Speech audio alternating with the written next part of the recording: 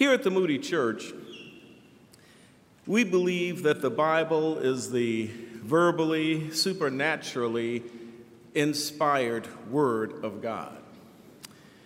Without error in its original writings, the complete revelation of God, His plan of salvation, and ultimate authority by which every realm of human knowledge and endeavors should be judged. In fact, in the In Focus community, we have been studying why we can have confidence in God's Word, and one of the foundations that we've established is in Scripture itself, where it teaches us that all Scripture is inspired by God and is profitable for teaching, for reproof, for correction, and for training in righteousness. This is a supernatural book. Consider it has over 40 human writers over a span of 1,600 years, yielding these 66 canonized books, yet the Bible has one doctrinal viewpoint. It has one moral standard. It has one plan of salvation, and it has one world view, and it is cogent and relevant in every generation. When we have the sacred privilege to open God's Word, we are hearing, in fact, from God Himself. This is not pithy stories and clever sayings. The Bible is based upon facts, beloved, and it is God's inspired Word to us, and so it is with confidence in God when we open His Word. I want to encourage you this morning. Spend time in God's Word. Make the time for God's Word. Take the time for God's Word for daily Bible reading. If you would please, I invite you to turn in your Bibles to Proverbs chapter 3. I believe that's page 528. If you didn't bring a Bible with you this morning, in the seat back in front of you, you will find one. Proverbs chapter 3. If you're considering daily devotions, may I suggest to you and recommend to you highly the book of Proverbs? There are 31 chapters in the book of Proverbs, so you could simply read a different chapter each day corresponding to that date. For example, today is December 30th. So you would simply read the 30th chapter of the book of Proverbs. And within a short period of time, you would have worked through the entire book. You can certainly read the chapters over and over again. And if you were to miss a day or miss a week, it's easy. Whatever day it is, you simply go to that chapter.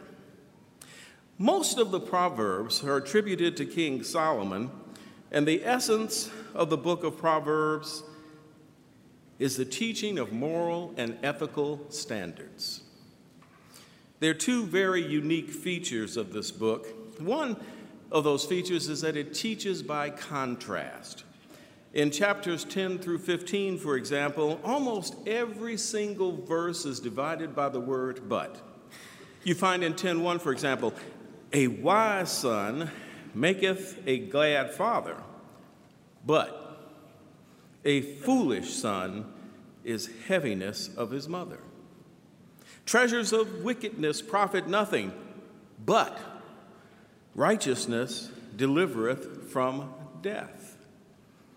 The Lord will not suffer the souls of righteous to famish, but He casteth away the substance of the wicked. Very unique, using contrast. We see the contrast of good and evil throughout the book. The word wisdom appears over 39 times in the book of Proverbs. And in fact, Proverbs 1 tells us that the fear of the Lord is the beginning of wisdom. Amen. The first 9 chapters of Proverbs, very unique feature, because as it talks about wisdom, it oftentimes personifies wisdom as a woman.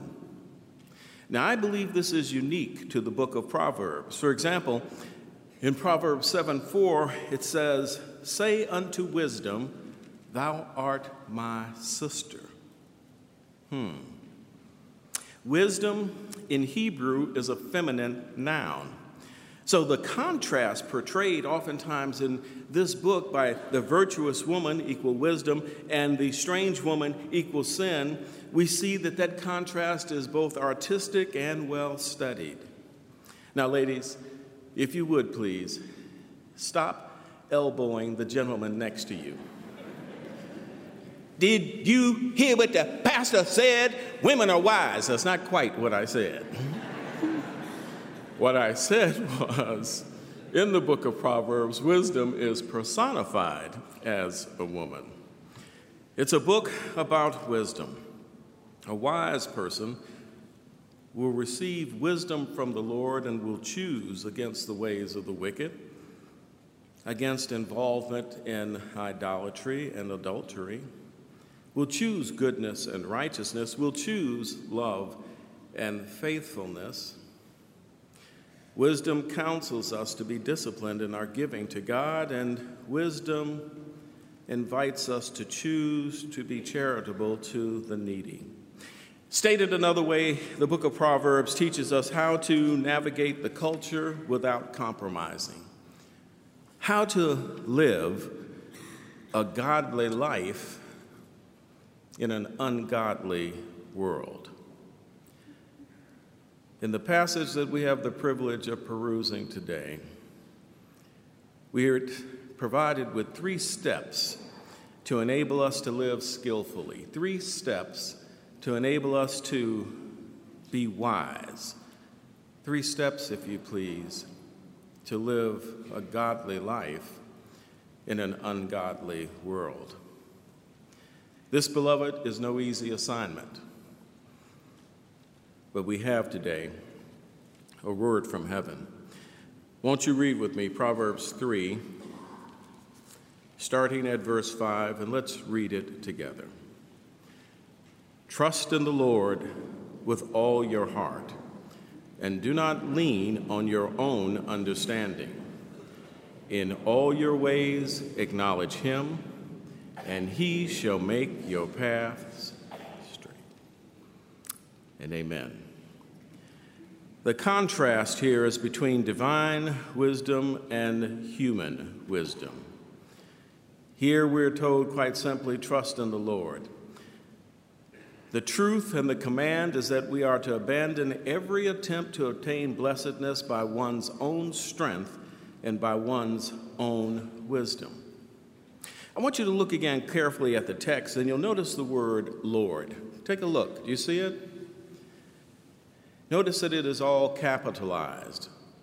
Capital L, capital O, capital R, capital D. In Scripture, there are several different words that are used to define the attributes of God. Lord, Adonai, Elohim. What we see in this passage becomes part of what scholars know as the Tetragrammaton, and that is the 4 consonants that are used to describe God. See, the Hebrews believed that the name for God was so holy, was to be so revered, that you should not even pronounce it. And so only those 4 consonants were used, and from those consonants we get the word Yahweh, the word Jehovah, and that is what is here. When it says trust in the Lord, it is saying trust in Jehovah. Trust Jehovah as the God of nature and providence of all temporal blessings. Trust Jehovah, the God of all grace. Trust Jehovah for all the spiritual blessings and all the needful supply of grace, and for eternal happiness, we trust Jehovah. Notice it puts no limitation on this. We're to trust Jehovah at all times. When things are going well, and in times of affliction, in times of temptation, in times of darkness. And there's a good reason for that. All power and strength are in him to help. His love and his grace and his mercy move him to do it. and are always the same. If we're going to be honest this morning, we tend to doubt God when we experience hardship. Does he still love me? Does he care? I feel alone and abandoned. We rationalize. I want you to be encouraged this morning. There is redemptive value in unearned suffering. It's the vicissitudes, the hardships, those disruptive moments where the attributes of God become personal to us. I was talking to Pastor Butler, and he told me, he says that disappointment is the back door to God's will. I'll have to think about that a little longer, but I understand it. It is when we are suffering, it's when we have those disappointments that God reveals himself. Jehovah Jireh, Jehovah Rapha, Jehovah Nisi, Jehovah Shalom. How do you know him to be your banner? Unless and until you're experiencing where people are taking you for granted, where they in fact are besmirching your good name, where they have taken your work and taken credit for it, where they've told outright lies about you, and God becomes your banner. He becomes your rock. He becomes your fortress. That attribute becomes real for you. No, I don't think you hear me this morning. When you are without your resources, when the job is gone, and the money is exhausted, and the friends have abandoned you, and family members offer only criticism and critique of the decisions that you've made in life, and you have nowhere to turn, and God supernaturally provides for you, you now know him as Jehovah Jireh, the God who provides. No, you don't hear me this morning. Chicago is beset every day with issues of domestic violence in and out of the homes. The place that should be a spiritual oasis for families is filled with discord and chaos and confusion. But God supernaturally transforms hearts, and he brings peace where there was nothing but discord, and they know him now as Jehovah Shalom. We're invited here to trust God. He says he never promised us that our life would be easy. He never promised us that we would not have times of discomfort. But what he did promise, he'd never leave us. He'd never forsake us. And that he would provide grace sufficient to deal with whatever it is that we had to face. The passage says, trust Jehovah. Why? Because he is trustworthy. God has kept every promise he's ever made, beloved. And he's never made a promise he hasn't been able to keep. God is tireless. He neither slumbers nor sleeps. God is tried and true. He is faithful. And he's faithful even when we are not faithful. He is timeless. And you simply cannot walk into this sanctuary and not be reminded of that fact that Jesus Christ is the same yesterday, today, and forever. He is not out of step. He is not old-fashioned. He is not irrelevant. He is timeless. We trust God because he is tenacious and he's tough. And oftentimes we don't talk about how tough God is. How tough is he? He's tough enough to put Satan in his place. He's tough enough to conquer every manner of illness and disease. He's tough enough to tell the demons to flee. He was tough enough to conquer the grave. Is that tough enough for you?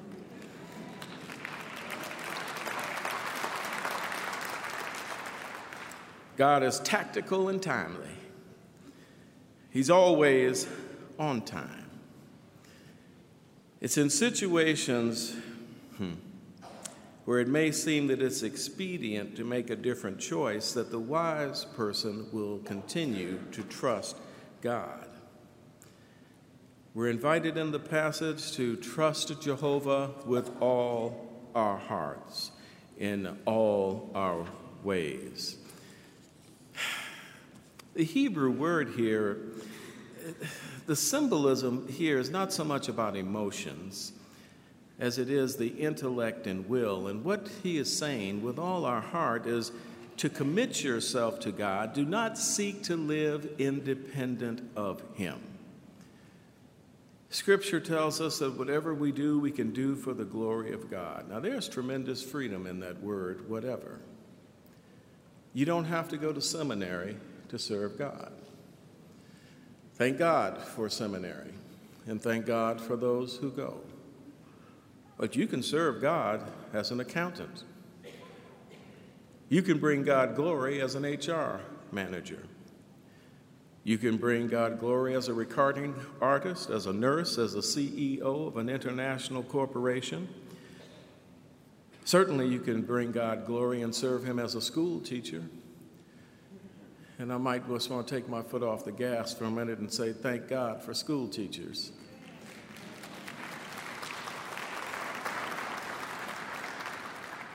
You see, if they don't learn their ABCs, if they don't learn see, spot, run, they'll never learn how to read. In the beginning, God created the heavens and the earth. We thank God for school teachers. Municipal employee, bus driver, students, acknowledge him in all your ways. You don't have to wait until you graduate in order to acknowledge God. You can do it right where you are and where you've been placed.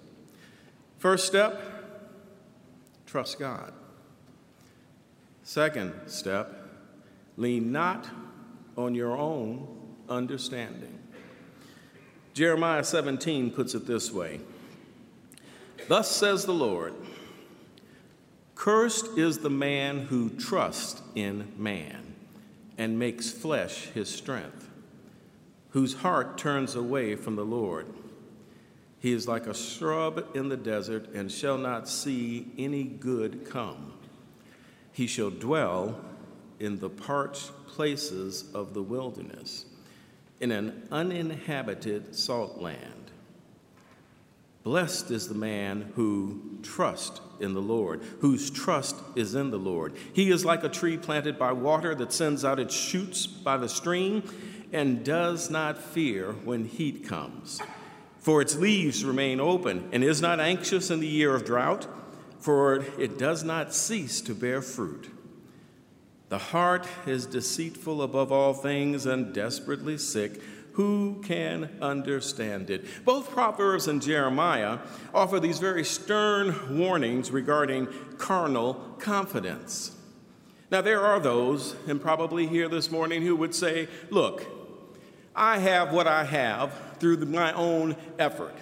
No one gave me anything. I have not been the beneficiary of any largesse from anybody, but it has been through my own endeavors, my own hard work, my own will, that I have picked myself up by my bootstraps and have achieved what I have achieved.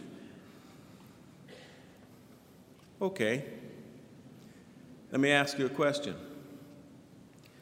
Where'd you get the boots? Let me restate it.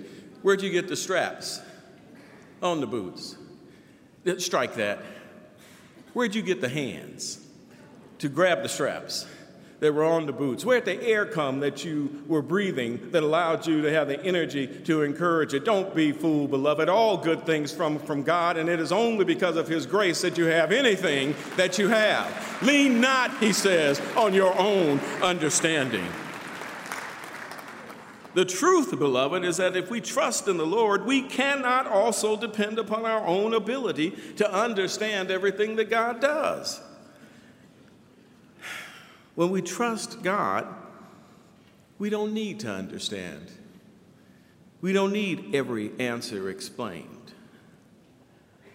Now, most of us have a desperate need to understand, because if we can understand it, we think we can control it. But in so many areas, we simply have to acknowledge that we don't understand. We simply must approve of God's ways, even when we don't comprehend them. That's why Isaiah 55 tells us, "For my thoughts are not your thoughts, neither are my ways your ways, declares the Lord. For as the heavens are higher than earth, so are my ways higher than your ways, and my thoughts than your thoughts. The truth, beloved, in God's sovereignty, there isn't anything that happens that does not have to go through the permissive will of God. Now, this is hard theology, particularly when we're facing situations that are uncomfortable. But know this, before you were even created, God knew that it was going to happen.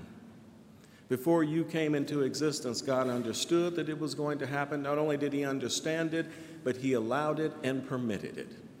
Now, if that's true, and it is, then that also means that he has to have a plan.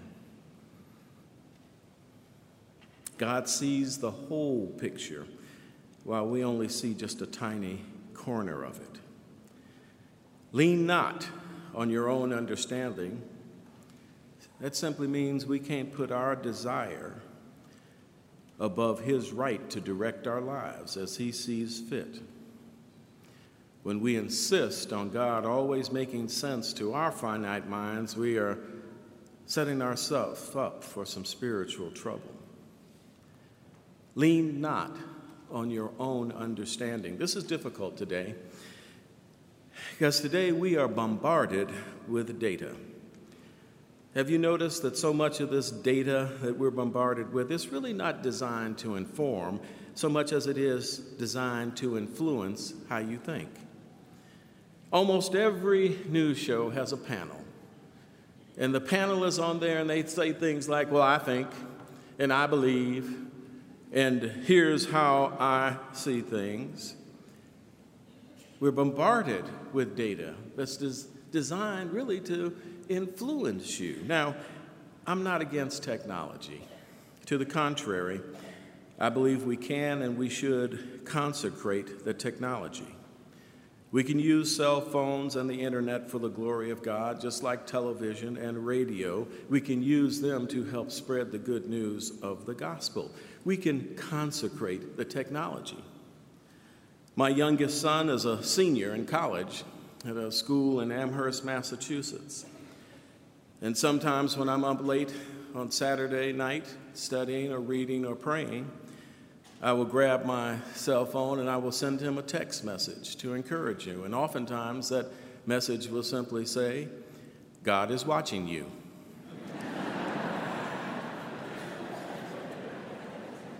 I don't know why you're laughing. Every college student would love to receive a note at 1 o'clock on a Saturday morning reminding them that God is watching them. Amen? Oh, okay, you're not convinced. My point is simply this. Your source of guidance, beloved, is God, not Google. Your computer server is not your Savior. We are to lean not on our own understanding. 3, acknowledge him in all your ways. What does that mean? What does that look like if you were to acknowledge God? Do you own him? Do you rely upon his power and his goodness? Are you anticipating that he will make provision? Are you looking to his sovereignty in all things in the way that you manage your affairs? Are you a good steward over all that the Lord has provided for you, and even acknowledging that it's the Lord that has provided for you? How do you acknowledge him? If I were to call your cell phone, would the message, the voice message that's on there, would it tell anybody that you're a believer in the Lord Jesus Christ? If I were to drive past your home, is there anything on your home that says that this is a home where Christians live, where people who have committed themselves to God, this is where they are? Is there anything in your car? What about on your desk at work? If somebody were to compliment you on, oh, girl, that sure is a nice outfit you're wearing today, do you take all those compliments and say, yeah, it is, isn't it? I really put this together, didn't I? This is really nice. Or do you say, well, praise God. The Lord blessed me with this. Do you acknowledge him in all your ways? When compliments come your way, when blessings come your way, do you acknowledge him? And this is what we were invited to do. The passage then has this promise. He will make your path straight. Now, we know that that's not a promise that you won't have problems. That simply is not biblical. You can be firmly in the will of God and still have discomfort. The Apostle Paul was doing exactly what God would have him to do. Yet he was humiliated, he was beaten, he was thrown in jail, he was lied on, he was stoned and drug out of a city and left for dead, he was shipwrecked. None of that because he wasn't in God's will. So the passage here cannot be talking so much about you're not going to have problems, nor do I think it is referring to guidance so much as it is talking about enablement. God will supply grace sufficient in our time of need, whatever the need. He has an inexhaustible supply of grace. The Lord has blessed the Moody Church. Dr. Lutzer is a once-in-a-generation manager of God's Word, and for almost 4 decades, he faithfully preached the Word of God from this pulpit. We have a staff of godly men. Dr. Birchie is an unselfish servant, and he's generous. Pastor Best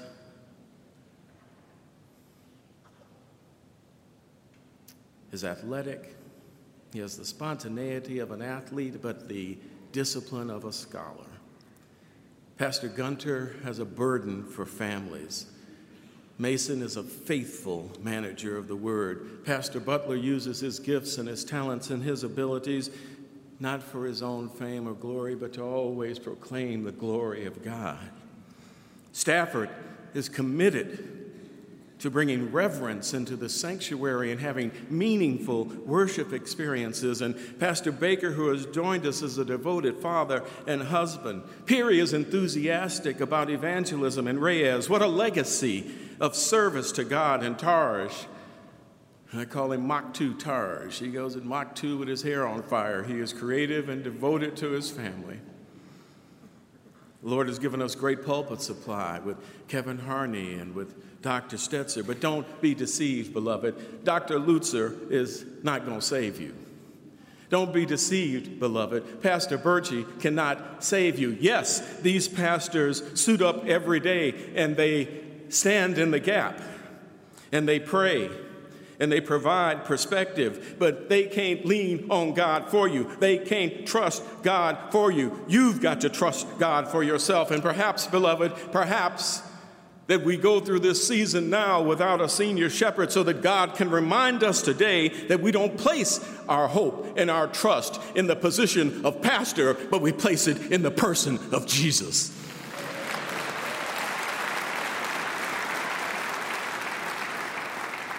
Trust God. Rely on his sovereignty. Lean not on your own understanding. Acknowledge him in all that you do, and he will give us the enabling that we need. Our problems in life push us off of that, make us doubt, take us off of that straight path of obedience, if you please. In order to appropriate this promise, you have to have faith in God. You have to trust God. You have to keep your feet firmly planted on the faith freeway. You see, if you allow yourself to take a detour onto Doubt Drive, if you park over on Pity Parkway, if you angle over to Anger Avenue, if you scamper over to Scared Street, if you flee to the Fear Freeway, you can't enable the working of the Holy Spirit. You have to maintain your faith in God. And in order to have this kind of faith, you have to have the enabling of the Holy Spirit. Now, you can't have the Holy Spirit unless you're saved, and beloved, you can't be saved without Jesus.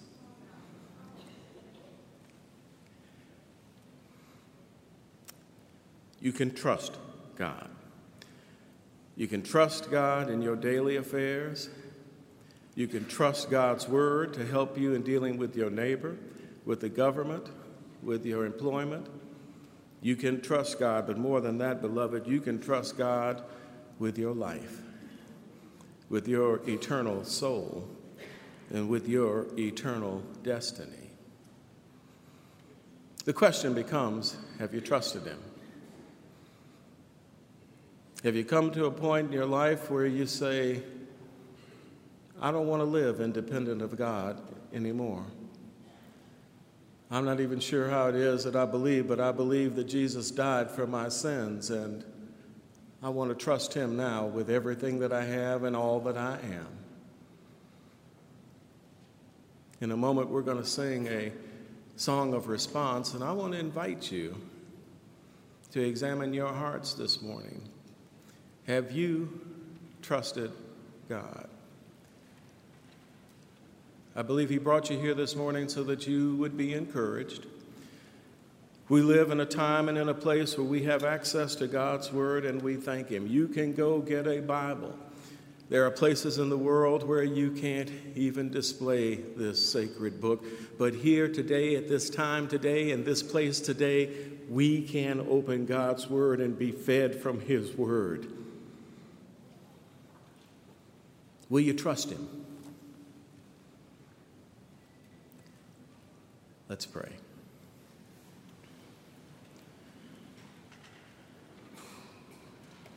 Father, I've said what you would have me to say. Take the little that I have and you multiply it now that it may accomplish your purpose. I ask, Father, that you do what only you can do. Encourage, equip, anoint, convict, call, heal, save.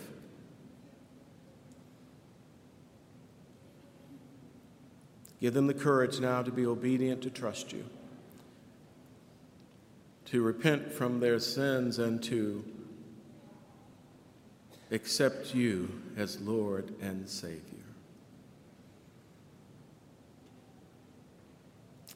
We'll always be quick to give you the credit, to give you the honor, to give you the glory. Now we do pray in the matchless name of Jesus, our Savior and King, and amen.